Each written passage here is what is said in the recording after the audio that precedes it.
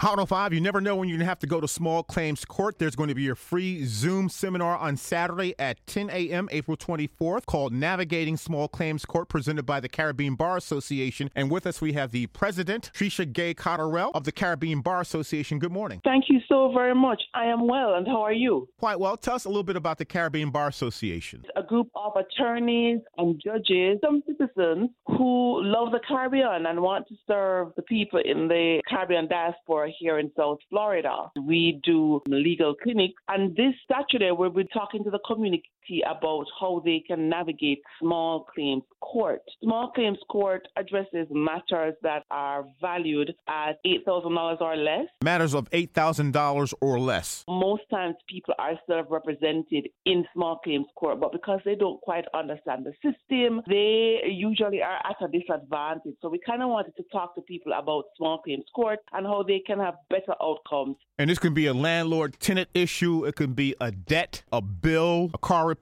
bill. Correct. A landlord-tenant issue. Somebody suing you because of a debt. Anything dealing with a commercial entity, but it's the value of whatever it is that you're seeking must be under $8,000.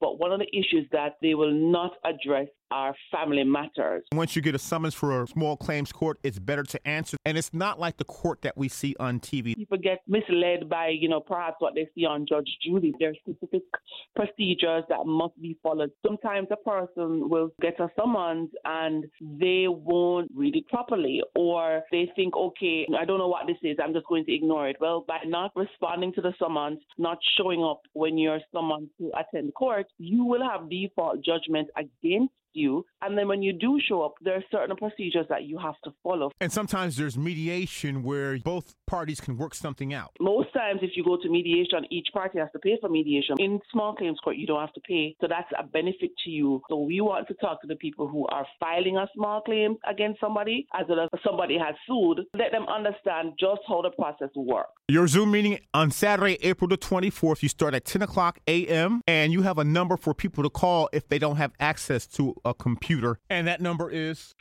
646-558-8656. 646-558-8656. And the Zoom ID, those that want to watch it virtually. The meeting ID number is 826-485-62736. The passcode is 636522. They can email Caribbean Bar Association at gmail.com. And your meeting will be facilitated by court judges. They will be the one leading the presentation. We here at the Caribbean Bar Association will be facilitating questions immediately after the presentation. Absolutely free. You never know when somebody may choose to sue you or when it is that you may need to bring an action in small claims court. A free virtual meeting on small claim court procedures from the Caribbean Bar Association. We have the president, Trisha Gay Cotterell. Much success on Saturday. Thank you so much. Thank you too, Rodney. Have a wonderful day.